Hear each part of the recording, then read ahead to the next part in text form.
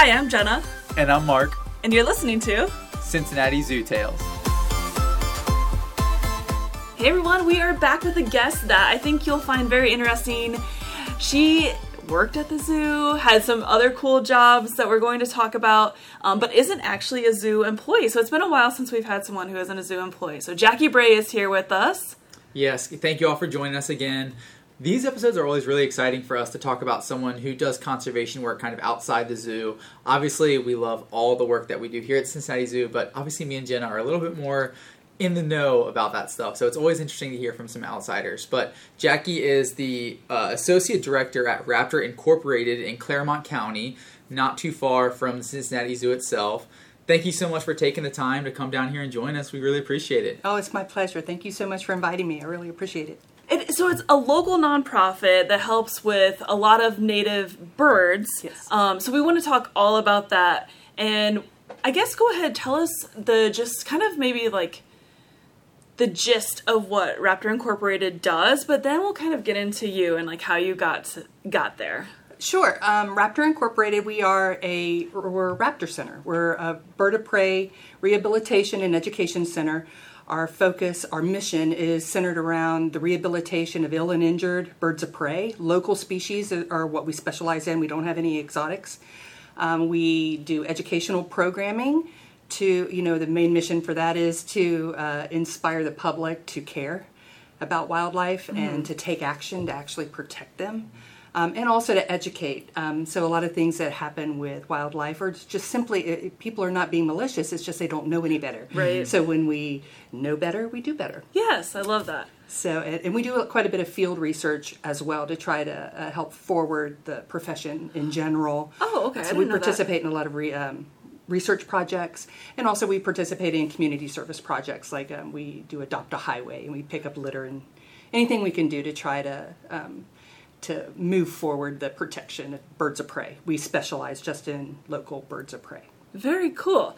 So I'm sure some people have been to the zoo and seen a few of like our red-tailed hawks or some of our injured owls that, were rehabilitated but couldn't be released into the wild. Mm-hmm. So those are probably the type of animals you're using for your education programs too, correct? Absolutely. And some of the zoo's animals actually came from us. It's such a small world. It is, isn't it? Do you remember off the top of your head any that are here? I thought about, should I put her on the spot?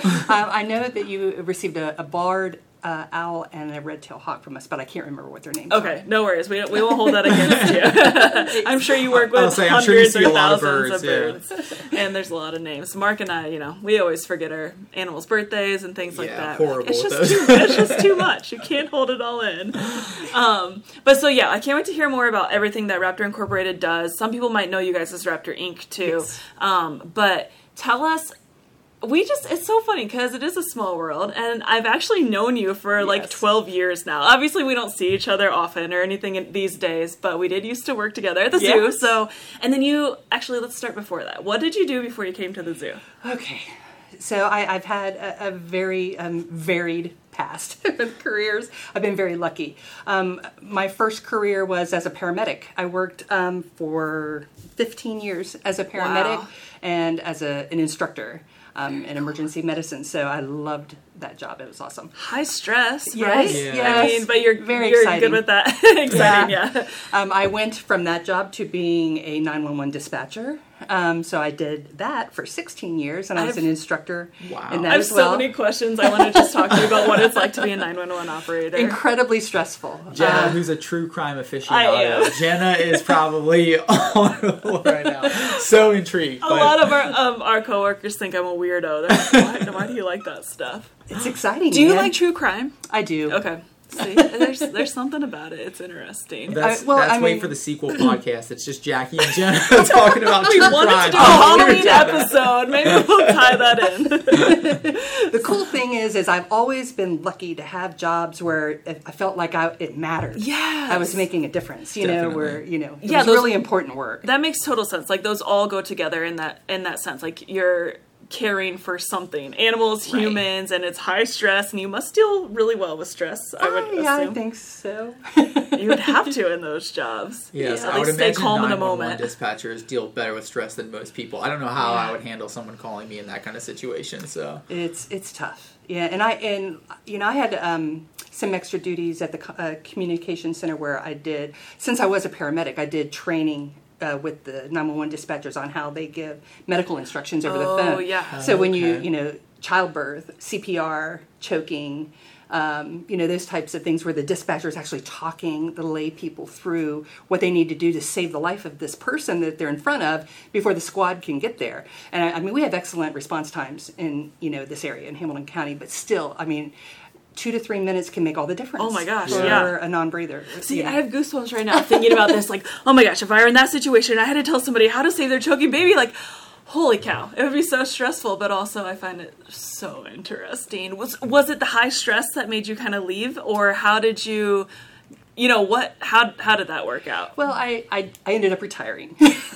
So after I put my time in, I felt I did my due. And I retired. And 16 years, I'd say that's a lot of time. Yeah, and it was on top of my paramedic time. Yeah, so, definitely. But the interesting thing of how I ended up at the zoo after that is when I retired, I literally was lost. I had no purpose in my life, and so it was a very stressful time in my life. And one of the things I started to do is to come to the zoo for exercise. Oh yeah, I would come to the zoo and just walk, and I would always start and end in Lorikeet Landing.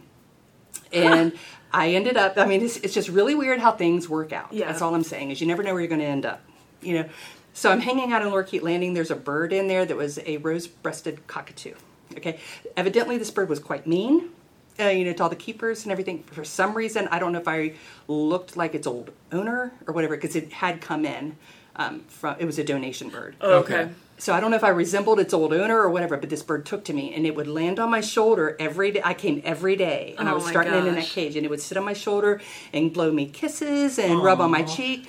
How cool as a guest. That was amazing. my wow moment, Yeah. where you're just hooked. It's you have a connection, and it's going to lead to other things. You know what I mean? The funny thing about it is Matt Miller, who's still a keeper here, who I love him.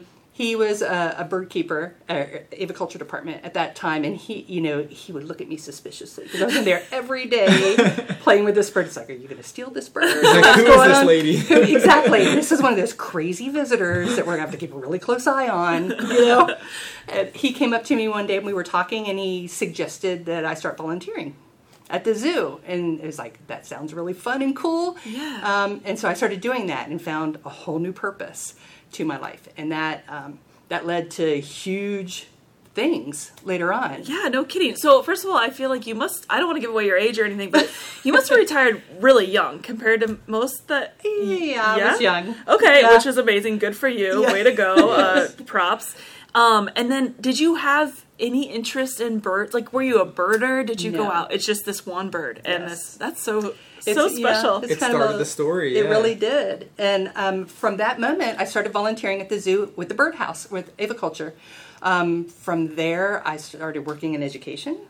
And then I have to mention Project Dragonfly. Yeah. I actually, when I was a 911 dispatcher, I actually went back and got a college degree in education. So, Oh, okay. So I have a degree in middle grades education with minors in English and mathematics. I was interested in informal education versus working as a school teacher Gotcha. in the school. So that was another perfect fit for the zoo. Yeah. Definitely. Is informal education with the education department. So I started doing a lot of that.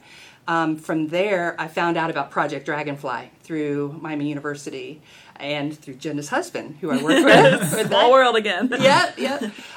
So it was the best master's program you could ever get involved in. Plus, it was really cheap, and I could take classes on zoo grounds, which, I mean, you can't beat that. It's a nice bonus, yeah. Heck yeah. And so part of my degree requirements were you have to build this portfolio of all these different actions, and part of that also is doing an internship. So I did an internship with Bird Show. So I was very, very lucky that they allowed me to, because they'd never had an intern before. And so they let me do that. I worked here that whole summer, and then at the end of the summer, I got hired Awesome. as a part-timer with Which the Bird is Show. wild because, I mean, I think you have to give a huge thanks to Matt Miller because heck yeah. it's very hard to get into volunteering here to begin with animal care. Usually, you like start in education, and we used to have like educational carts, and then if you got to know the keepers, they might let you be a volunteer in an animal area, or you have to be an intern that like never left and just kind of stuck around Exactly. as a volunteer. So I'm glad he gave you that opportunity. It Absolutely. went far. There's just tons of people through the zoo that helped me along the journey. Kimberly Klosterman is still one of my closest friends. Part of my master's degree is I got involved with Kim and we partnered to work on my whole portfolio for my master's degrees and ended up centering around the Kia. Awesome. So the Kia parrots at the zoo I completely fell in love with and ended up focusing my entire master's degree portfolio on the Kia. And Kim and I together, we just did amazing things. Yeah. It was awesome. We figured out how to get them to breed. We figured out they had a medical condition that we figured out partnering with the veterinarians at the zoo and Dr. Dahlhausen in Milford, who's has a lab. He's a virology specialist, essentially. Figured out a lot about the disease that was affecting the birds and developed a treatment where they weren't passing away, which was great. I mean, these birds are incredibly rare. Yeah. Yes. Incredibly intelligent, scary smart. Yes. So we did all types of education programs and ended up raising over $60,000 to support Kia conservation in New Zealand as part of So my master's cool. program. So Amazing. that's one of the things I'm like when I die in my eulogy, I want that mentioned. Yeah. I feel like It's I like one of accomplished those proud something. moments. Yeah, of course. Yeah, something to be proud of. Absolutely. Exactly. For sure, yeah. We want to have Kim on to talk about about Kia, so we can't wait to learn more about those and tell everybody about Kia. They're such cool birds. Oh my gosh. And back in the day when I was in Wild Encounters and the education program, the Kia weren't on display for the longest time, and then they decided to have them out one winter for Festival of Lights, and my boss at the time, Caitlin, was like, I don't know what she said exactly, but like, go in there and hang out, see what happens. Like, just, we were trying to get a feel, like, what would they do? And these are parrots with like really sharp beaks, and I'm not afraid of many animals. Like, I'm not afraid of sharks, I'm not afraid of spiders, I'm not afraid of snakes. And there are certain, I guess it's birds. Pam the ostrich makes me nervous. I mean, I'm fine with her. I'll work with her plenty, but I'm like, I don't want to be by her feet. And the Kia, I would be fine with them after a while, but that first day I went in there and there was like one hanging from my ponytail, one like sort of nibbling my ear, one like pecking something on my belt. I don't know. And I just felt so overwhelmed, and I was alone. And it's the type of aviary where you like have to go through one door, make sure all the birds are still in, and then go through another door. And I was like, I don't know what to do. I was just standing there like, please don't bite me. Please don't bite me. So I won't lie. I was a little bit like, I was very intimidated by the Kia at first. I just love those birds. I'm honestly, I think they spent more time training us than we did training them, definitely. But they're so intelligent, and they size you up. I mean, they watch you. They watch your mannerisms. They learn your routines. My favorite story to tell about them is when they first came here, they were escape artists. Oh. So, I mean, they almost got shipped out. I They heard were about so that, much trouble. yeah. Was that the start of the program that I'm kind of talking about? Like, yeah. When we let guests in. I remember we had to have like Band-Aids in there because you never knew what would happen. Well, this is actually even before then. This is back when they were in holding five. Okay. They would undo the locks. You Oh, couldn't my find a gosh. lock that they couldn't undo, and they'll cooperate. They're incredibly social. Oh, yes. So one will hold a lock, another one will spin it. So they can undo all kinds of locks. There were regular carabiners. They got those off in a day. Then they had the screw down carabiners. It took them a day to get those off. Then they put padlocks on them. They took the pins out of the doors on the other side and opened the door the other way because they took the pins out. Way. So they secured those, and then there's drainage grates. Yeah. They would line up and cooperate and lift those grate Oh my covers gosh. off. I mean, they're heavy. Yeah. They would lift those off and then use the drainage The tunnels to go. pipings. Yes, to go to other enclosures. So they had to be weighted down with big rocks. I mean, it was like they were always one step ahead of us. But I loved. It was so Yeah. cool. Yeah. I mean, you got to be able to appreciate that. Definitely. Yes. Incredible birds. We need to have a whole episode on the Yes. Kia for Yeah. sure. Definitely. So you were an intern were you doing the AIP program while interning for Bird Show? Yes. Okay. And then I got hired there, and from there I finished my degree. And then after I finished my degree, I ended up having the opportunity to go to Raptor. Was that a hard decision for you? Yes and no. I mean, I love my job at the zoo. It was awesome. But I was a part-timer, and I was bottom of the totem pole. And I wasn't going anywhere soon. because nobody leaves the zoo. Yeah. Everybody knows that. And so this opportunity to be a management position in a conservation organization that already had an incredible reputation for good work, I mean, I couldn't pass that up. Yeah, Absolutely. for sure. And Jen and I talk all the time about how it's so special to work for an organization that gets to do rehab and release, and you get to see the fruits of your labor and actually see these animals put back out into the wild. Such a rewarding experience. So Absolutely. I can definitely relate to your desire to be with an Yes. organization that can participate in that. Yeah. Total dream job for Yes, sure. definitely. And the autonomy Yeah, really helps a lot too. yeah, for sure. So, okay, we kind of like hit full circle then. Now we're back to Raptor Incorporated, and we've talked a little bit about what you guys do, but like on a daily basis, what's happening at your facility, and like what could people expect, you know, that you guys could do for them if they had, you know, they needed the help, or what does your day-to-day job look like? All of that. That's a lot of questions. I'm really good at throwing a lot at people at once. Well, probably the first thing I need to start off with is we have 2 employees. Okay, That's so a good- there's the good way to start. executive director, Cindy Alverson, and myself. We are the only 2 paid employees of the organization. We have about 70 volunteers Wow. that pull off all the great things that we do. They're broken up into teams. And so we have a team of rehabilitators Okay. that they usually have like a day of the week that's their day. Those people have been with the organization a long time. We have a lot of investment in them as far as training, their commitment. They've proven themselves to have that opportunity for us to invest at that level of training. Because, I mean, that's medical care Yeah. Yeah. of the birds. absolutely. It takes a lot of training, a lot of supervision to Which I think be is interesting successful. too with your paramedic career, that Right. ties back into this. I mean, that's the weird thing, you know, between being a paramedic and having a teaching degree, it all comes together. Yeah. with That's this one Education job. too, yeah. It's very, very good. Then we have a team of educators. The educators we have 13 permanent resident Okay. birds that have some type of disability that prevented their release. So those birds are just like the zoo ambassadors. We use them on off-site and on-site programming. For the most part, our educators are either certified naturalists or they're retired teachers. Oh, so interesting. our educators are awesome. Yeah. You know, and they can adapt. Do they have to be certified to do it? They don't have to, but we are very selective. Okay, yeah. So, I mean, you know, you could have a varied background. Somebody from the zoo we would definitely give a lot of credit to, you know. That's good to know. So, hint, hint. If anybody from the zoo is listening, if you have free time, which I'm sure you don't, you know, we could always use more educators. But yeah, they take the birds off site and do educational programming.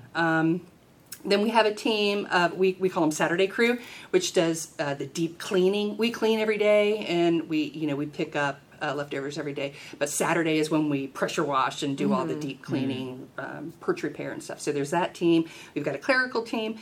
Basically, whoever you are, there's your skill set. We've got something you could do with the organization. So we're always looking for reliable volunteers, and we make you prove yourself. Like you're going to clean cages, and you're going to work hard to see, are you there because you're dedicated to the mission, or do you think you're going to get to play with birds? Yeah. Because you're Yes. not going to get to play with birds. You know, It's not so what those it's people, you know, the educators and the rehabbers and stuff have proven themselves that they're dedicated to the mission. So we just want to make sure that people don't think, you know, oh, I want to volunteer there because I'm going to get to play with the birds of prey, and that's not going to happen. Is there like a minimum hour, like, or amount of days a week or a month you have to put in? Yes, it depends on the team. Okay. Like, you know, the clericals and mowing grass and, you know, Saturday crew. There's a lot of variety there, and there's not as many requirements. But the educators and the rehabbers put in quite a bit of time. Okay. Minimum, probably, I would say 12 hours a week. Okay, Yeah, it's a substantial commitment Yeah. for sure.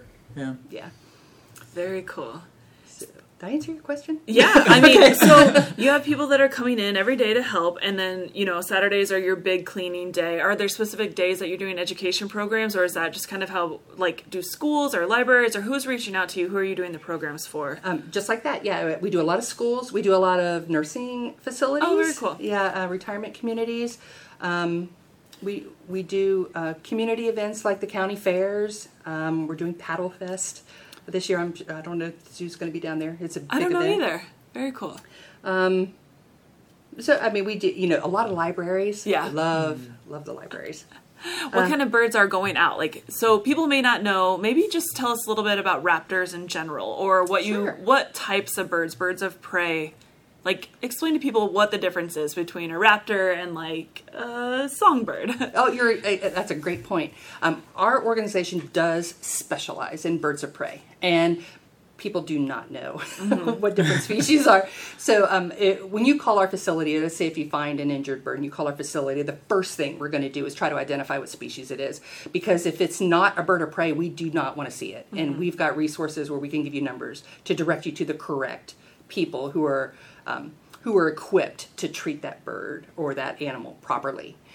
We are equipped to do birds of prey. So generally, what we ask is everything's a red-tailed hawk. Of course, everything's a red-tailed hawk. Okay, including turkeys and including pigeons and including everything else. So generally, what we'll do is we'll ask them to send us a photo on the cell phone or something because everybody takes tons of pictures. Yeah. You know? So we'll try to identify the species, and then after that. The biggest thing we want. Do you want me to run through like what we would ask people to do if they find an injured? Okay. Yeah, that's a great idea. Yeah. Okay. Well, let's say if you find an injured red-tailed hawk in your yard. Okay. I've done it before. I know. We really have birds from you. Yeah. The first thing we're going to ask you to do, we're going to try to figure out, make sure it is a raptor. Okay. And let me back up and explain what a raptor is. So what you How asked do you me. define that? Or A raptor. Or a bird of prey. Sometimes those are used interchangeably. There's a little bit difference between the two. But it's essentially predatory birds. So those are your hawks, owls, falcons, eagles, harriers, osprey. They're your hunting birds. And a bird of prey has a curved, sharp beak and sharp, curved talons on their feet that they use kind of like a fork and knife to dispatch their prey. So that's good what separates. word usage. Yes, it Good is. word usage. Dispatch. So that's what birds of prey are. Songbirds, things like that. Those there's rehabbers that specialize just in those. So that's what a bird of prey is. If you would find like an injured hawk in your backyard, we're going to try to identify that it definitely is a raptor. And then the next thing we're going to ask you to do is try to contain it in some way. Some of the easiest ways to do that is if you have like a cardboard box or even a laundry basket, just to toss it over top of the bird, just so it can't fly or crawl away. Because to them, we are just bigger predators, and so they think we're going to eat them, so they're going to try to get away as best as they can if we're near them. So we want to get them contained. Put a box or a laundry basket over top of them at the very least and put like a rock or something on top of it to weigh it down, then call us. Okay. So once you get a hold of we have an emergency dispatcher who's specially trained to talk people through the different things we need to do. So the primary goal is we need to get that bird to us as fast as we can, efficiently and safely. So we have a group of great volunteers that serve as transporters for our organization, and they've had training where they can help. If you've just got it contained, they can help get the bird safely into a box and transport it to our facility. We can give instructions even for finders to get them in a box. Usually you need a big, thick pair of gloves or a big, thick towel. And we just want to put it in a box. We prefer cardboard boxes. We really do not want the birds placed in any type of caging or have a heart traps or anything like that, anything with wire, because it destroys their feathers. Yeah, I'm sure. Yeah, so we always, we try to ask it, like, cardboard boxes are the best. Yeah. Because they don't hurt their feathers. Yeah. And so once we get them to the facility, then we will, we've got a lot of resources at our disposal to help treat these birds properly. And we've had incredible training. Probably the biggest point I want to get across to people is it's incredibly important to reach out to a trained and licensed rehabilitator. If you find any type of wildlife that's injured, please do not try to do it at home, and please don't Google way more damage. How to do it. Yes.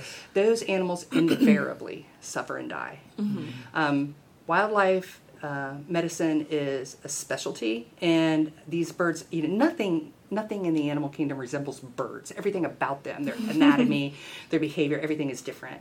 So it doesn't matter if you have 20 years of training in treating dogs, you don't know how to treat a bird. Right. So please just get those animals to a trained person. On top of that, these birds are state and federally protected.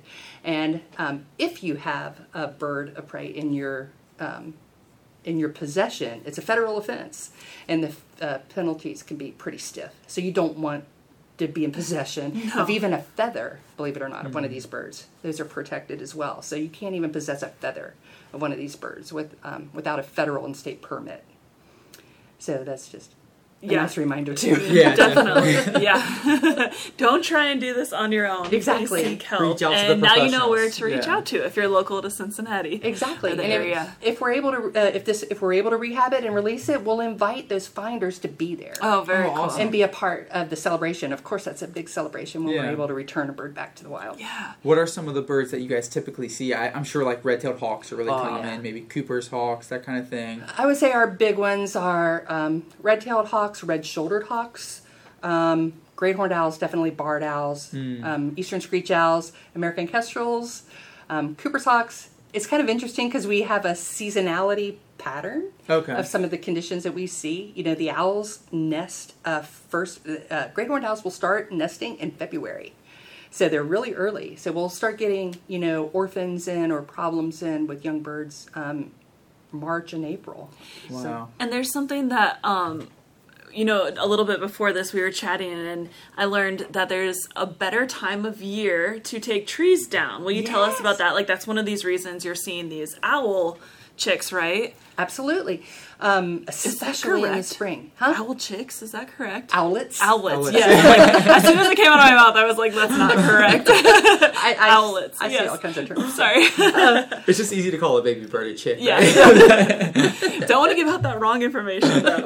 Owlets. Yes, sorry. So there's a reason there's a better time of year to take trees down. Absolutely. Yeah. If you're planning on taking down dead trees, the fall is always better.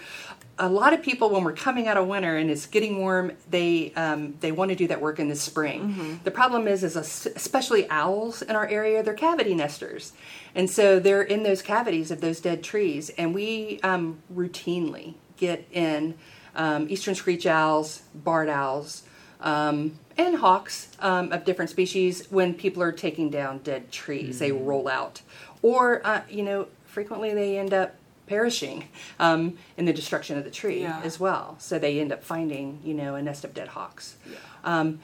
If a nest is active, if a bird is in there, there's eggs present or chicks present, they are sitting, it's a federal offense to disturb that nest if it's active. So That makes me think a lot of times people will reach out to us. I don't know if you get these questions sometimes, but like, they'll see a baby bird or a young bird, usually a juvenile or a fledgling, and they see it on the ground, a nest above, and they want to know, can they touch it? Should they touch it? What should they do? And so speaking specifically to birds of prey, can you kind of explain to people how you might know when it's a fledgling and it is supposed to be on the ground there next to the tree, or if it fell? How can you tell the difference? it's very difficult. We face that every spring. Mm-hmm. So we get tons of orphans in every spring. It's really difficult to figure out, is it an actual orphan? Is it injured? Or is it kidnapped? So birds of prey leave the nest before they can fly. Mm-hmm. Fledging means like their first flight, or they leave the nest. It's normal for them to leave the nest and not be able to fly just yet. The parents are paying attention. They're close by. They are feeding it. They are watching it, and they're guarding it. However, a lot of times it can be dependent on the location that they come down on. The peregrine falcons downtown, if those chicks fledge and land in the middle of the road or on the sidewalk, we need to bring that bird in. Yeah. Whether it's injured or not, because obviously that's not A safe environment. exactly. Yeah. Mm-hmm. And that goes for the other birds as well. If the environment is not safe, we get a lot of questions about dogs and cats in the area. Sure. So, I mean, we don't want to endanger the bird. If there's any risk to the bird, and in general, we generally do bring those birds in to the Raptor Center, simply because we want to do a physical exam and make sure. Like, it might be healthy, but we can verify it at the Raptor Center, and we can take it back right away. So, we always want to err on the side of caution. So if there's any question, of the safety or the health of the bird, we will bring it into the Raptor Center. We will give it a full evaluation. We do have a tree climber. We have a bird bander who is just like a monkey in the trees. It's amazing. He can get those birds back in the nest. If nests are destroyed, we can put up fake nests. Birds of prey are good parents, so they don't just abandon their chicks. So if we give them a little bit of help, they want to take care of their own. That's very interesting, and I just want to clarify, though, like something that people should do is maybe watch it for a little bit, see if they notice the parents feeding it or something, and then you might know, like, no, that's totally fine, I don't need to call. And then the next step is like, I've checked on it a lot throughout the day, or I haven't seen the parents come in 2 days, then they might want to give you a call, right? That's exactly what we're your going to tell initial them. thing isn't going to be like, put Don't a box scoop around. and run. Yeah, Call immediately, don't kidnap it. Right. Maybe call for some advice first, and there's things you can look out for. And then if it does seem questionable, then that's when you guys will assess it and then put it back. And the thing of, like, I don't know if it's true for any species. I can't think of one off the top of my head that I know it is true.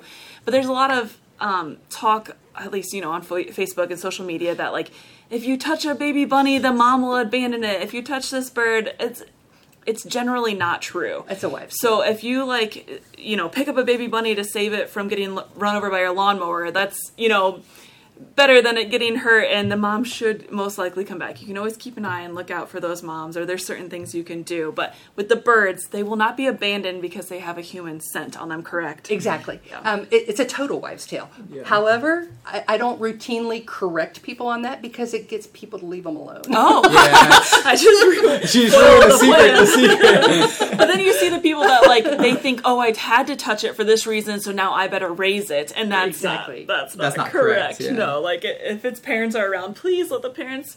You wouldn't want your children kidnapped. Please let the parents do this. Well, and interesting, birds of prey have little to no sense of smell, Yeah. with the exception of the turkey vulture. So, I wouldn't say they have none, but it's like great horned owls routinely feed on skunks. Yeah, I think that's a Yeah. really interesting fact to share. So, yeah. Do you Very guys have interesting. any great horned owls at the facility? Yes, we do. Yeah, we have Ollie. Oh, and so they're a permanent resident there? Yes. Okay. And do you guys, you don't allow visitors on a regular basis, but you do have some open houses, don't you? Yeah. Do you have any coming up? We do. It's actually this month. We always have an open house on the last Sunday of the month, Okay. March through November, so Okay. it's warm, from 1 to 4 p.m. And the events are free. You can drop in anytime during that 3-hour time period, and we generally have a lot of activities out. We have stations, educational stations, like you might be able to dissect an owl pellet. We have birds out on the glove. We have biofacts that you can touch and interact with.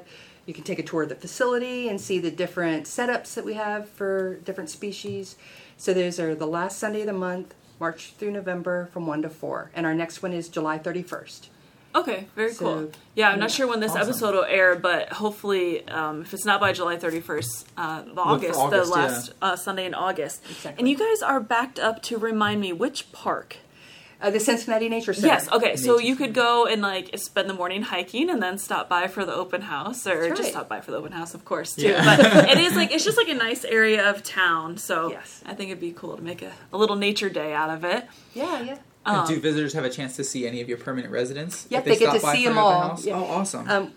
They don't get to touch them, so Sure. we're asked that quite a bit. But we do have touchable you don't want artifacts. to touch these birds. No, we don't touch them like that. Yeah. We they go through quite a bit of training. There's never going to be a time where these birds are pets or domesticated. So they are who they are. They're wild animals, and we respect them in that way.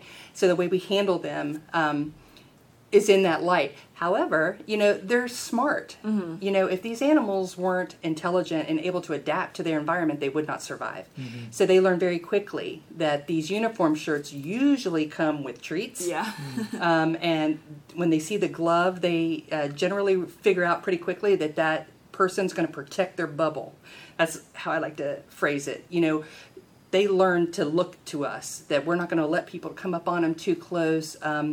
We protect, we try to keep dogs away from the area.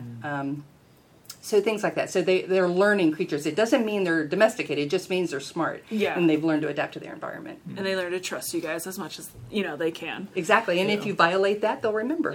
Yes, yeah. So let's say somebody finds a hawk with a broken wing, but it's something that could heal and it could be released. Tell us what the steps look like to keeping these birds wild, but also giving them the care they need. Great. How does that go? Perfect question. Especially if they come in young. Okay, if they come in as an adult, they're not going to imprint. But if they come in explain imprint, please. Oh, yes. Okay. We haven't talked about that. Okay, imprinting is it's basically there's a window of time in a young animal's life where it's forming its identity, and it forms its identity by the associations around it, generally a parent. So it mimics whoever's feeding it. So it learns whoever the animals are that are feeding me, I'm imitating their behavior. I know they're going to be the ones that provide for me. So they form who they are and their behavior patterns based on that. Okay. So if a person finds a young animal and during that vulnerable time period and that animal associates its identity with people, it's going to seek out the company of people instead of its own kind. Generally that ends disastrously for the animal. If it's some form of wildlife. So we go to great lengths to make sure that those birds don't identify their identity with us compared to its wild counterparts. And there's techniques that we use to do that.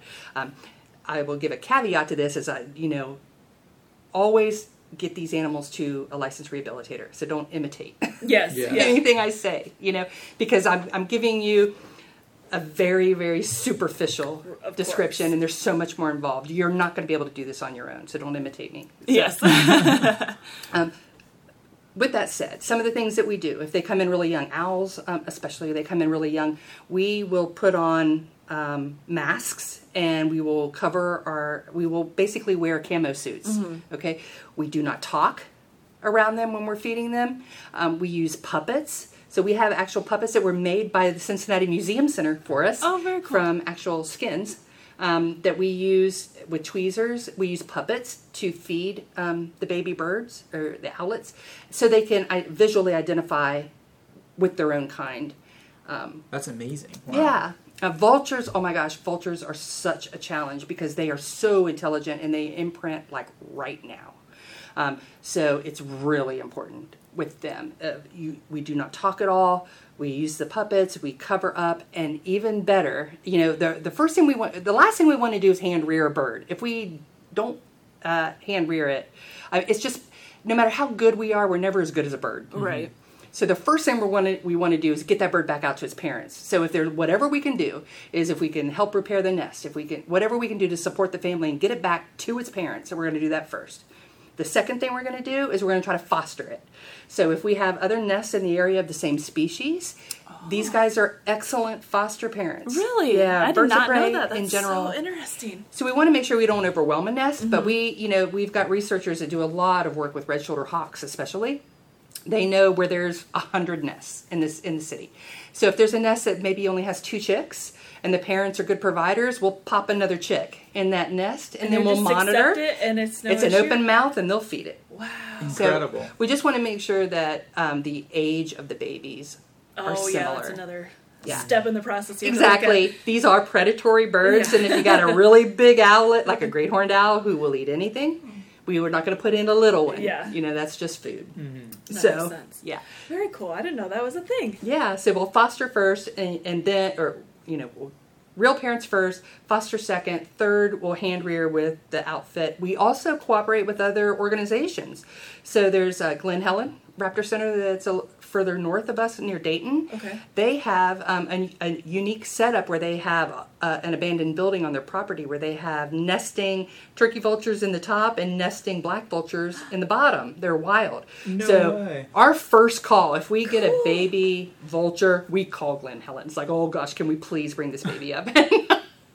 And we try to get that so the wild birds raise it. Interesting. That's And awesome. what a good relationship to have with them. Exactly. I mean, there's no competition in this field. We're all in the same boat, and anything we can do to help each other, we want to do that.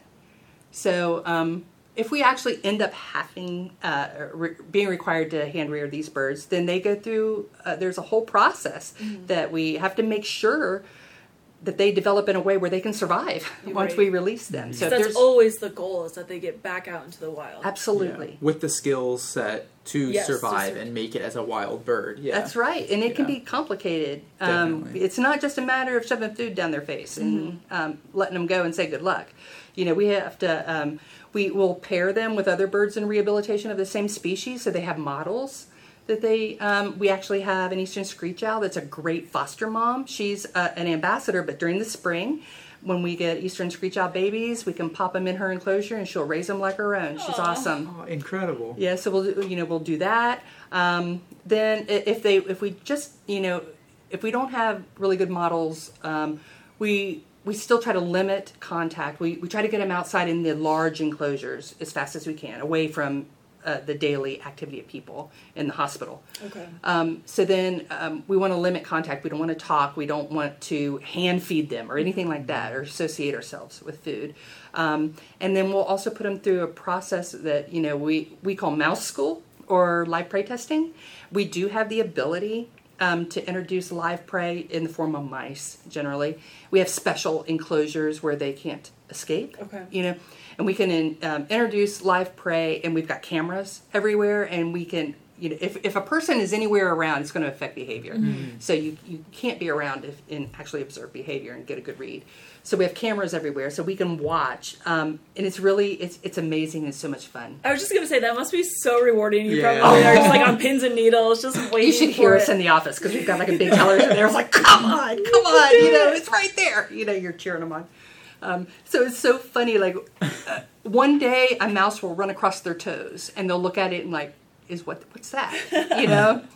Give them 2 or 3 days, let them get a little bit hungry, and then they figure out, they basically a light switch is flipped. We're not training them on anything.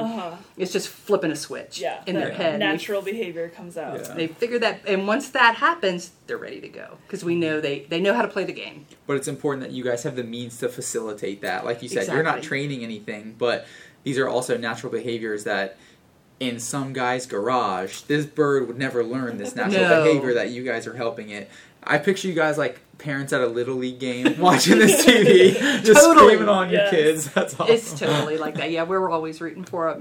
It's really hard not to be involved, which is, important, but timing and their behaviors are subtle. So, it takes a lot of experience to know when is appropriate, when, this bird's ready to actually survive. So let's say we basically gave an example or just spoke about like an orphaned, uninjured young bird. Yes. It can fly, so you don't have to worry about that. But then if you had maybe a bird that was sick and weak or had a broken wing, there are different steps that you have to take, because it knows how to hunt, but you have to get it to the point where it can again. So how does that look?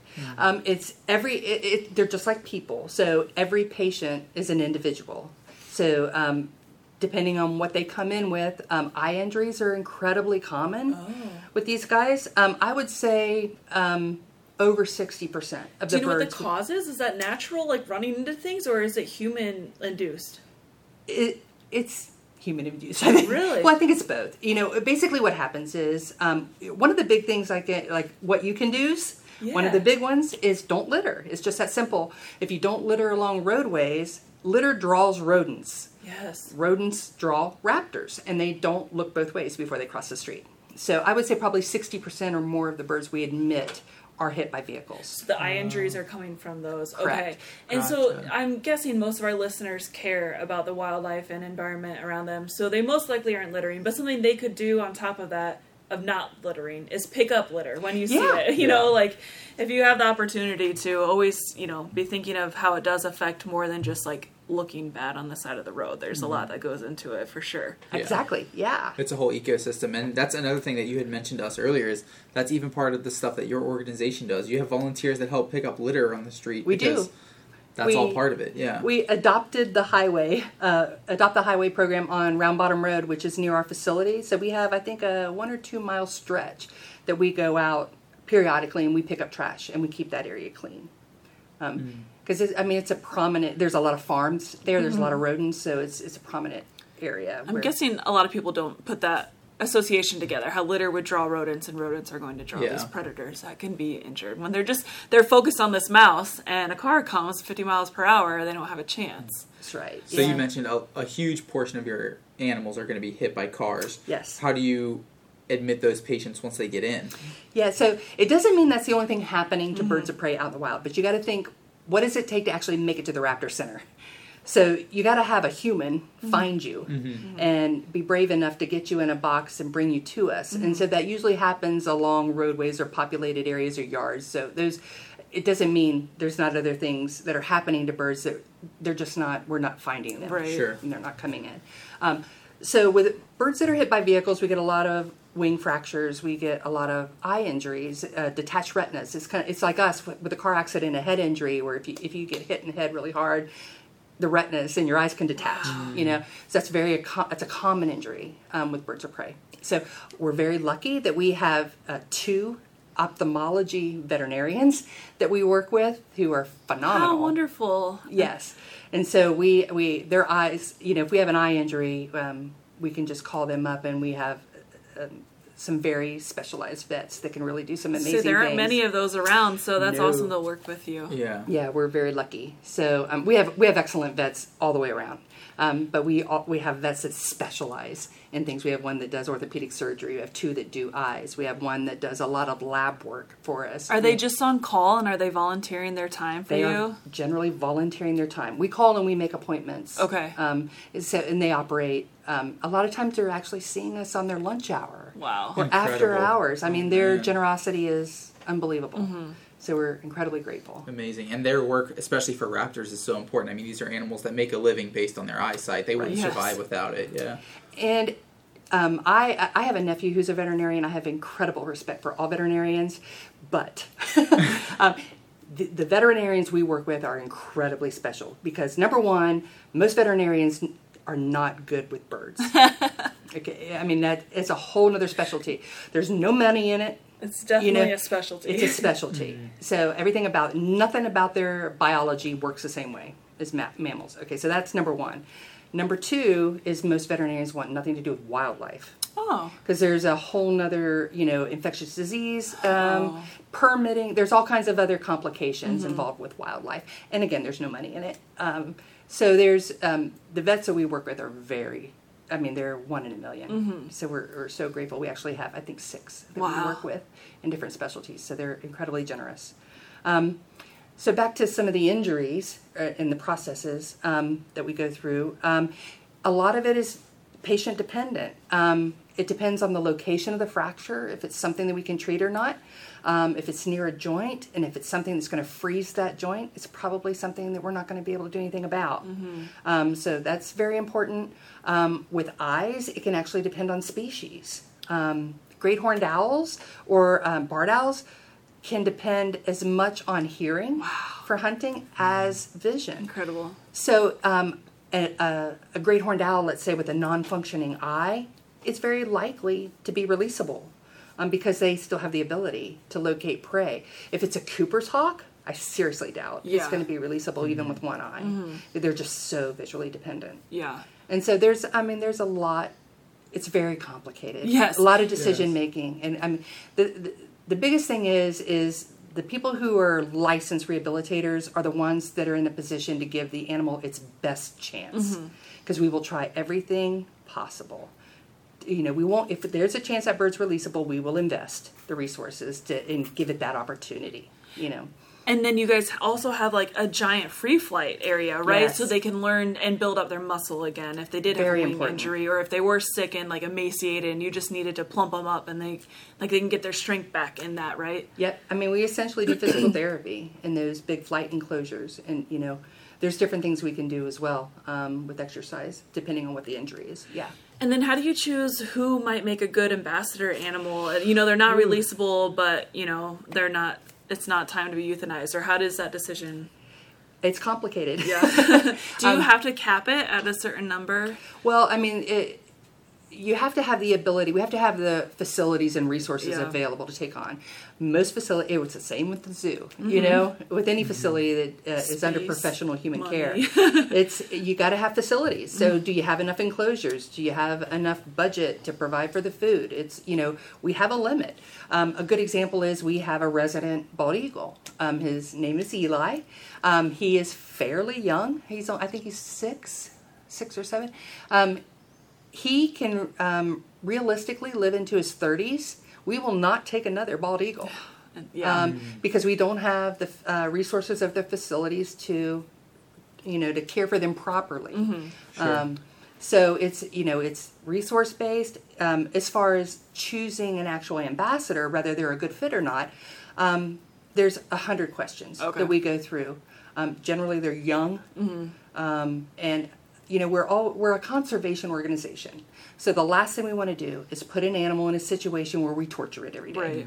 So if you get an adult Cooper's hawk, that bird is not going to be a good ambassador because it's just going to be so stressed. It's never going to see you as a partner or somebody that's going to protect it. It's just we're just a predator. So different species specific kind of personalities, but also individual personalities and nature of the injuries. That's very important. Are they going to be healthy? Are they going to get arthritis and get a condition called bumblefoot? I mean, there's all kinds of decisions that have to be made. And then as far as purchasing food and all of the facilities, is that all donated money, or how are you guys raising money? And do you have any events or things that people could look forward to kind of help you guys out? I spend probably more time fundraising than I do anything, to be honest.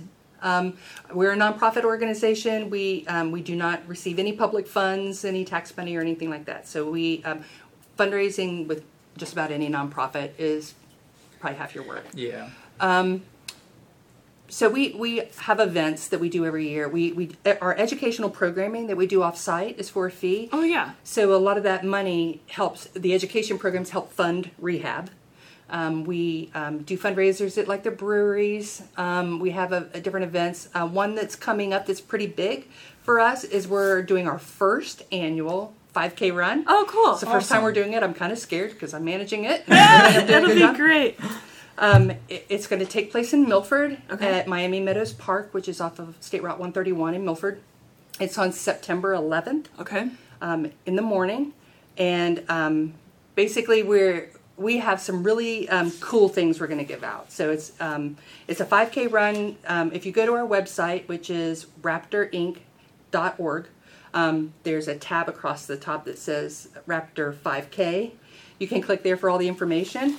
But I know your audience can't see, but I wanted to show you guys some of the medals. Oh, yeah. That we're giving out and the Great t-shirts. Horned Owl. Oh, yes. Very cool. So this year we're focusing on great horned owls. So the goal is to have the 5K be an annual event, and every year we're going to feature a different species. Oh, I love that. Oh, cool. So hopefully you can collect. The medals are so cool. I was going to say, for the listeners can't see it obviously, but this is an awesome medal with the Raptor Inc. logo, a great horned owl profile picture right in the middle. That's a great idea to kind of collect the different species. Yes, that makes you want to come back each year, get the next one. So it's really, you get a really cool medal, you get a really cool t-shirt featuring that bird, and also the first, second, and third place, men and women, instead of a generic trophy that's going to collect dust, we're actually partnering with Whistle Stop Clayworks in Loveland, and they're going to make one-of-a-kind mugs that are going to be the trophies. So for cool. It's going to feature. Awesome! It'll be And you can actually personalized. use it if you want to, or Absolutely. it'll look nice if you. It's kind of I think a much cooler trophy. Yes, for something that you can winning. actually do something with too. Yeah. So when do you have to sign up for that buy? And are there age limits or anything like that?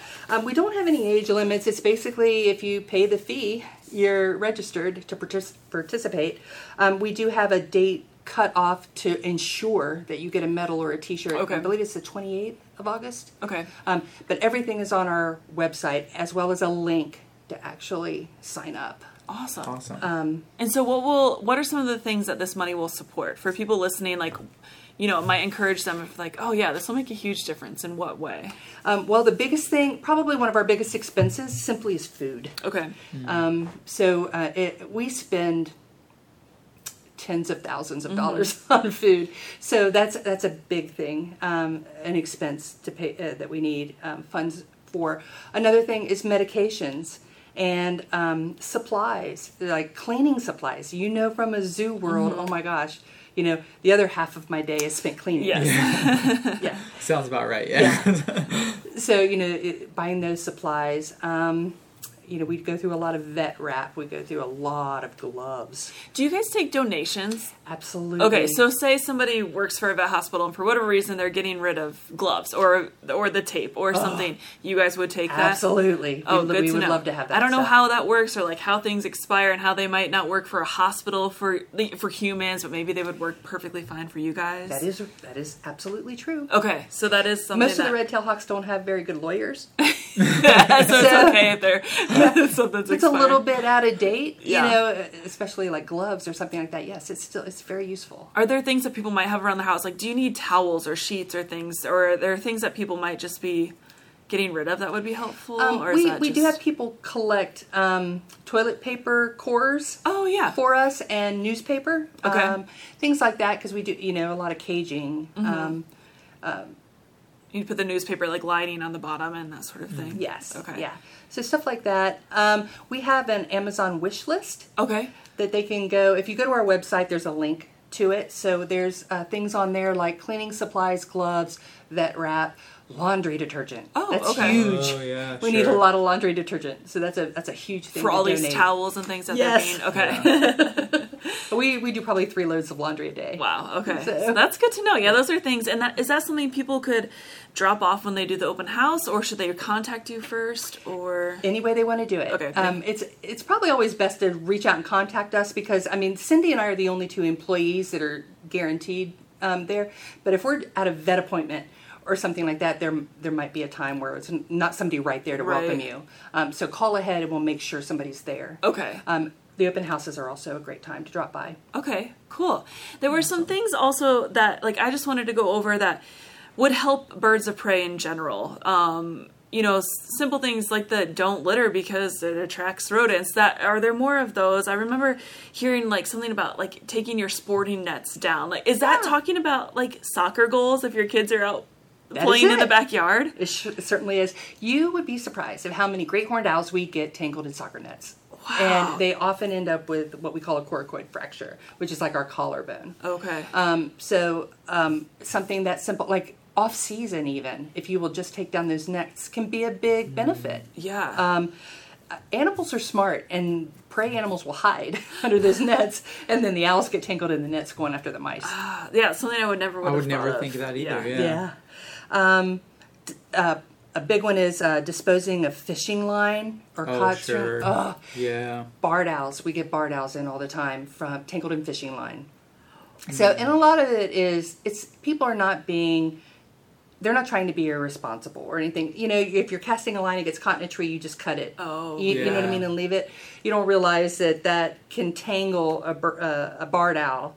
And what a suffering death that is. Yeah, I was to gonna be say you see tangled. that in a lot of kind of local lakes areas. You'll see it kind of tangled, some fishing line tangled in a tree, and Yes. make sure you're getting it out. Or if you're just a good Samaritan while you're fishing, feel free to pull some of that Oh, out. There's a lot please. of waiting while you're fishing. If you want to purpose while you're kayaking or something. Yeah. That's a huge one. We get in quite a few barred owls from fishing line. A pet peeve of mine is those helium balloons releases yes. and the flaming lanterns. People have no idea. Oh my gosh. Those flaming lanterns, you're literally sending off a fire, a house Of fire litter. or a forest Yes. fire into an area with, and I get, a lot of times they're tributes to deceased family members or whatever, but I don't think they would appreciate you burning down somebody's house or, killing an animal in their honor. And balloons are this, it's all you're doing is setting up litter. Yes, it's just going to float away and land in the waterways at some point in Yeah. time. Or we found things in, just the zoo, they somehow make their way. And I found like a Nylar balloon in the hippo habitat and had it come in the middle of the day before I while the hippos were out, they could have eaten it and it could have, Could have ended their life. Exactly. Yeah. So releasing these balloons, yes, like you said, it's usually a tribute and there's some very good intention behind it, but it's truly just going to cause harm in one way or another. Yeah, it could devastate. What goes up must come down. Yes. I just cringe Yes, every time I see that know. on television. And it's so hard because you don't know how to say something when somebody's suffering, and that's the whole reason they're going and doing this. But please don't do those. There's a lot of other things you can do. Yes, plant you know, wildflowers. Yes, you know, like with throwing rice at weddings, it's like get a bunch of wildflower seeds and plant a tree. Yes. That is awesome. Do That's the best thing you can do. Yes. Give life. Exactly. Yes. You know, there's so many productive things that you can do to honor someone. You know, we respect hunters and fishermen. You know, the thing hunters and fishermen, they have been responsible for protecting a lot of wildlife areas, a lot of land, to make sure it's not developed for wildlife. So, I mean, we love those people. We just ask that they use lead-free ammunition and sinkers. It takes a piece of lead the size of a grain of rice to sufferingly kill a bald eagle. So it's a very small amount that they get from eating from gut piles. That it's that's one thing that people can do that would make a huge difference. There was a recent paper that was just published that they did basically a screening of lead levels in bald eagles just across the country, and just about all of the bald eagles that they tested had significant lead levels. Man, is lead ammunition not illegal? It's not illegal. Man, I didn't think it was like a thing anymore these days. Yeah, it still is. The other ammunition is a little bit more expensive, but not dramatically. Okay.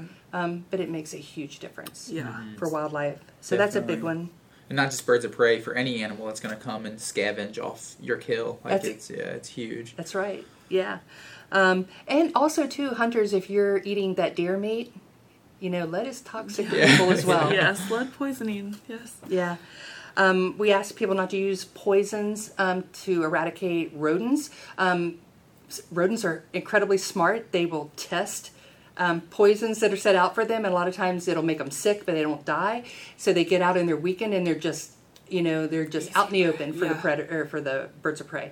And those, you're killing more than one animal. You're killing yes, probably the most cruelest thing I can think of on earth are those sticky traps. Oh, I loathe those. Oh, to have a bird attack. I mean, their feathers are destroyed. Even if you can, if somebody finds them and right, and we can even do anything with them. Sometimes it's just so bad we can't do anything. But they're not going to come out of it unscathed, that's for sure. So those are just terrible things. There's other things you can use. Put up nest boxes. Yeah. Draw raptors to your area and let them take care of your rodents. Yes. Definitely, Leave the snakes to take care of them too. Yeah. You can also cap your chimneys. A lot of these owls especially are cavity nesters. If your chimney is open, barred owls, we get plenty of reports every year of there's a barred owl in my living room because it came down my chimney. That's not something I think of. No. That's not... Yeah, me neither. So, that's important too. And plus it keeps the songbirds and other things out of your chimney. Plan your tree work in the fall. And the big one is support your local rehab centers. Your local rehabilitators, because they're generally they're operating on a shoestring budget. They're usually doing it out of the kindness of their heart. It's their own time and treasure. A lot of times that are invested in that, and they need all the help they can get. They do good work. Yes, definitely. A shoestring budget with 2 employees in this case. And we're actually a very fortunate facility. We are positioned very well. We're we're one of the larger facilities in the area, so we have a lot of resources that other people don't. So we're very, very blessed in that way. Not that we can't still use donations. Right, of course. Yeah. Oh, man. Well, I guess it's about trivia time.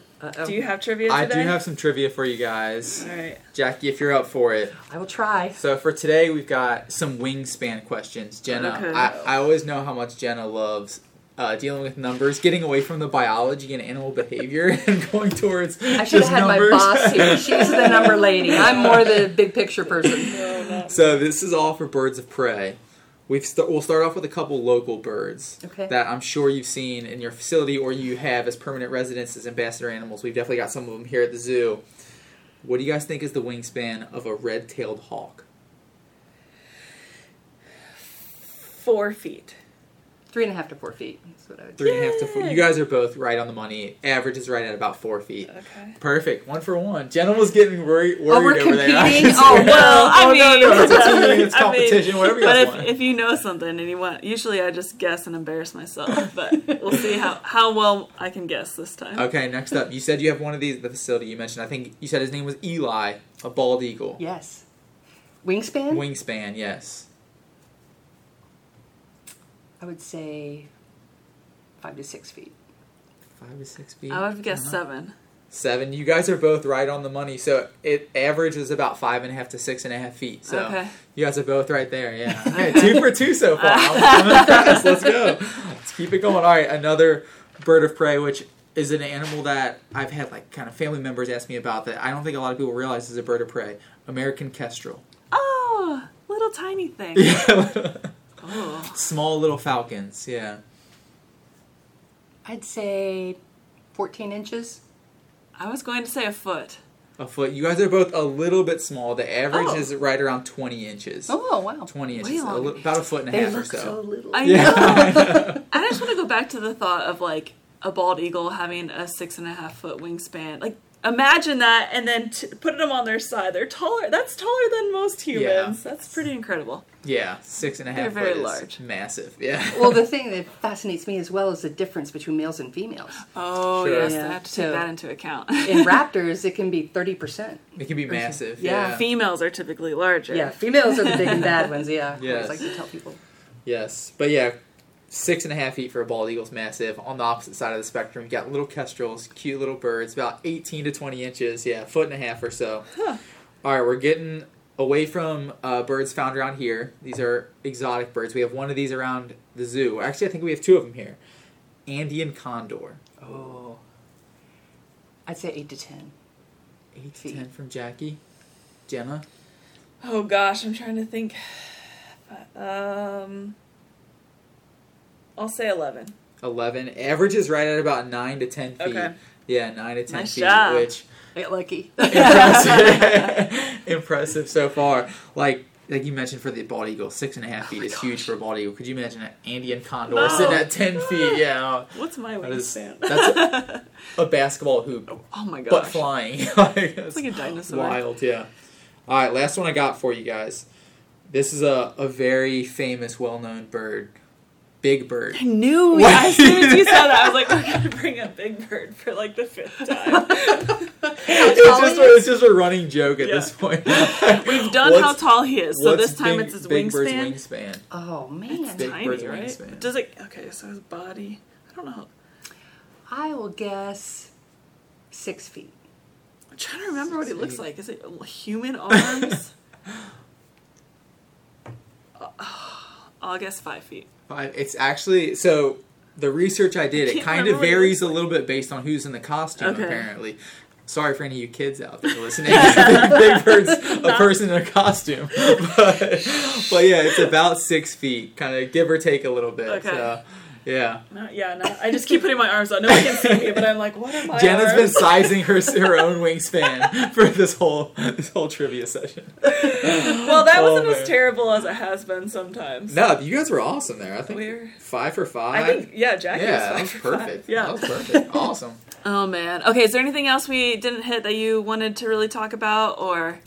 There's one thing I would like to mention, and that it goes back to the time at the zoo. Okay, I don't think people realize the good that the keepers do at the zoo behind the scenes that are not part of their job. Okay, and we benefit from that as well. So some of the things I want to mention are like part of my master's program. I partnered with Kim Klosterman, who is a aviculture keeper, and we did projects on the side that raised $60,000 for programs for Kia in New Zealand. Okay, on those same lines, the zoo has a program through CREW, the Internal Conservation Fund grant program, and basically what that is there's money set aside for the zookeepers here to put forth grant proposals to support programs that they're personally passionate about. So, and those grants have supported things all over the world, you know, in Africa with wild dogs. I know. That was me. Yes, That was yes. Jenna, yeah. I did like 4 of them. Yeah. we had an appearance together about Yes. this. Raptor Incorporated, we have benefited from 3 Oh, of those nice. grants that Kim had put forth for us. So the zoo for our facility has actually purchased lab equipment for us and testing services. We did a field study. Part of the research that we were participating in is we did some research on West Nile virus and avian bornavirus. We just did a screening to see how prevalent it was in our native local wildlife, how prevalent those diseases were. So the zoo bought us a lot of the equipment, paid for a lot of that testing. We got a cool microscope that's got a camera on it. I'm very fortunate to work. My executive director is actually a retired lab technician. Oh, perfect. She actually was over multiple hospitals, so she was wow. way up the food chain. So she has the ability to do some things at our facility that other facilities don't have that benefit. Yeah, the So- background between the two of you is just perfect. It's perfect. It really is. I mean, I love working with her. It's great. So a lot of we can do our own CBCs and wet mounts, and there's different lab tests that we can do in house, so we don't have to send out and pay somebody for it. We can do hematocrits and things like that. But this the microscope that the zoo bought for us with this camera, if we see something funky on a slide, I can take a picture and email it to the vet and say, what is this? Awesome. How convenient. And then they Yeah. can turn around and prescribe the correct medication or whatever. So that's one of the things that the zoo bought for us. Another thing they bought was an animal intensive care unit, so a big incubator, really important in the spring when we get I'm those young sure. babies in to make sure that we're maintaining their body temperature appropriately. And it also has the ability to deliver nebulized medications for Incredible. respiratory illnesses, things like that. It was a huge benefit. And then this last grant that they did in 2000 that we applied for, they bought us our incredibly valuable blood lead test equipment. For raptors, that's huge. So we have the ability to in-house test for lead levels. Wow. Especially for vultures and bald eagles. We can do that all in-house and get results instantly. Immediately. Is there yeah. anything you can do to Yes. help with lead? It sure is. Okay. It is treatable depending on the level. Okay, A lot I of didn't times, think it was. yeah. If they come in so high, sometimes it's just too late. We just can't catch up. If we get them in a low or moderate range, there's medications. They're called chelators that we can deliver to the birds. It's extensive work, and it's time consuming. It's long. It takes a long time to do it. But it's possible, and we can get those birds back out. But it's really important to be able to test and see where are the levels coming down. Is our treatment sure. working? Do we need to change what we're doing? So all that stuff's very important. So we're incredibly grateful to the work that the zoo does behind the scenes to actually put their money where their mouth is. Yes, you know? that's a great. I'm glad you brought that up, and it is one of the things that I appreciate the most. Is sometimes as keepers, I've mentioned before, we take great care of the animals here, but I just want to be doing more. I want to save the animals, not just take great care of the ones here that are doing well. And those grants it's the perfect opportunity. If we want to put the time and effort in, we apply, and then there's a certain number that get chosen, and the zoo usually gives, up to $4,000 per project, and it can go to all sorts of things. So that's what that money that you're getting these grants each year that's helping. So the zoo does support way more than people will ever know, I think. Yeah. People do not do this work for the money. No. People do this work because they're passionate about it. That's for Because sure. there's 1,000 people willing to do your job for free. Yes. So that's why it's very hard to get a paid position doing this, because so many people want to do it for free. Yes, because it's that special. So, Yes. all right, Jackie, I have one last question. The big one. If you had to give us one thing, what can I do? I know there's a million things. We went over a lot, but if people left this episode and they just were I just want to help Raptor Incorporated, or I want to help wild birds, what can they do? Well, I went through that list of a lot of things you can do to help support raptors in the wild. Don't litter. Just be respectful of your environment. Take down your nets. Don't use poisons. Things like that. I think the most important things are don't use lead and don't litter. But if you want to, it's also important to support the people that are actually out there doing other work. Definitely. So some of the things if you don't care. I can mention that how they can support our organization. Yeah, definitely. And other conservation organizations. We all have the same needs. You can support directly by making donations, monetary donations, or stock donations, all those types of things. Becoming a member, we have membership drives, and there's benefits to becoming a member. You can sponsor a banded raptor. We work with researchers that band most of the birds that we rehab and release. So it helps us kind of keep track of them. Yes. Okay. It helps us. It gives us information on the birds as a species, but it also gives us information on our rehab techniques. Yeah. So we know if we get a bird back in, working. 5 years later, we gave that bird a great shot. Oh, that's so awesome. that's really important. Awesome. You can schedule tours or educational programs with us, and another big one is you can volunteer your time. So that's really important. The last thing I would say was enroll in the Kroger Community Rewards Program. I'm a huge advocate of that. And of course, I would love for you to sign your card up to Raptor Incorporated. See, I didn't know Kroger did this. I've heard of Amazon Smile, but yes, tell us about this Kroger thing. If you've got a Kroger card, you basically pick your favorite nonprofit and you attach them to your card. Whatever you spend on groceries, and I spend a fortune because I Is this a Kroger credit card, or is this just the Kroger it's the regular card. Okay. It's the Kroger card for your discounts. Yeah. Okay. Yeah. You go it costs on you to nothing. Yeah, just whatever groceries you're buying. It costs you zero.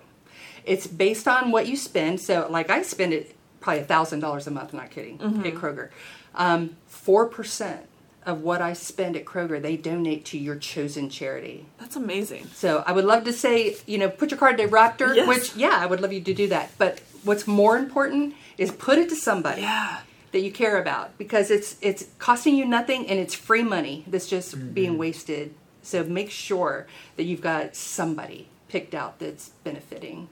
And do they have just like a list, and so people could type in Raptor Inc., or they could type in Cincinnati Zoo, or they could type in their favorite nonprofit organization, and it will support them? Yep, I think if you go to KrogerCommunityRewards.com, and it gives you instructions, and there's whoever signed up, and if you're a nonprofit, you're signed up. Okay. You just search through the list and pick who you want to support. So, like you said, it costs you nothing. You Correct. just have to go online and sign your card to attach it to this nonprofit, and the nonprofit benefits. We It's get awesome. quarterly checks based on the people who have chosen us as their chosen charity, and the donations can be significant. They can make a big difference. Wow, what an easy way to help. Yeah. Yes. And maybe you could change it each year if you want to support all of these different places or something. Yeah. So, thank you. I feel like we learned so much today, and I'm hoping that people at the very least, like I said, I get questions from friends, so I'm sure there are people out there that have no one to reach out to, or it's probably not happening often in your life, but if you come across an injured bird, even if it's not a raptor, at the very least, if you don't know what to do, call Raptor Incorporated, look something up, and find a rehab or a rehabilitation center, and they can direct you to the right type, or help you figure out a way to bring it in if that is the correct one.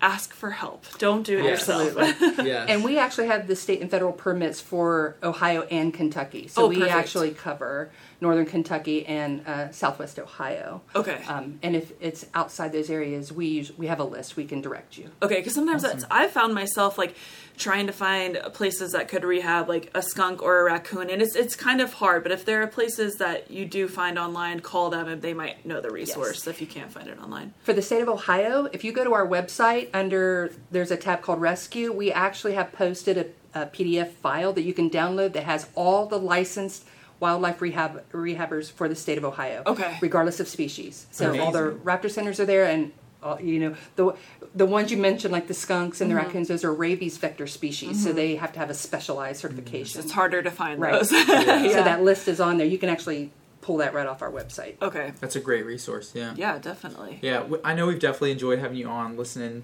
and learning so much about Raptor Inc. Do you have one more chance to just plug, if you guys are on social media, the date for that 5K run one more time? Yeah, thank you so much. Yeah. Our website is Raptor Inc. RAPTORINC.org. We have a free open house event last Sunday of the month, March through November, from 1 p.m. to 4 p.m. It's free, no reservations needed. You can drop in anytime. We have plenty of activities. And then our next fundraiser that we're working on is the Raptor 5K in Milford. It takes place on September 11th. it's a Sunday in the morning. And we have some great swag that we're passing out. And we're also going to have a little fun party afterwards. We're going to have live birds out there. We're going to have stations set up and activities. Awesome. Maybe some pellet dissections. It'll be a fun event besides the run. We'll have like a little fair kind of afterwards. Yeah. Awesome. And we'll have some great raffle items. I've got the opportunity to do to go out with a bunch of falconers with fun. their birds. If you want to go on a hunt. Is Gary Densler involved? We know Yeah. we have some big Gary Densler Actually, fans. yeah, I had some communication with him. This is the president of the Kentucky Falconers Wow, Association okay. and his buddies with their birds that you can actually go on a hunt with them. Wow. So that's an opportunity we're going to raffle off. Holy That's cow. That's a unique experience. Right, and that's once in a lifetime. Yeah. Yeah, definitely. Yeah. And then are you guys on Facebook or Instagram? We sure are. Okay. We actually have 2 pages on Facebook. One's the location and one's the actual organization. Okay. Either, it doesn't matter which one you sign up for. One is Raptor Inc. The other one is Raptor Inc. Milford, Ohio. Okay. Okay. So yeah, follow us on Facebook. Yeah. Awesome. Yeah, go to their website. They've got tons of resources on there to check out and support. But thank you so much again for taking the time to join us and coming on out here. We really appreciate it. It was awesome for me to learn more about it. I think it's some new knowledge, that we hopefully got out there. So Thank that you will guys help so animals. much. It's not just interesting stories. I think it'll be helpful. So, yes, thank you for all you do. It's great to see you.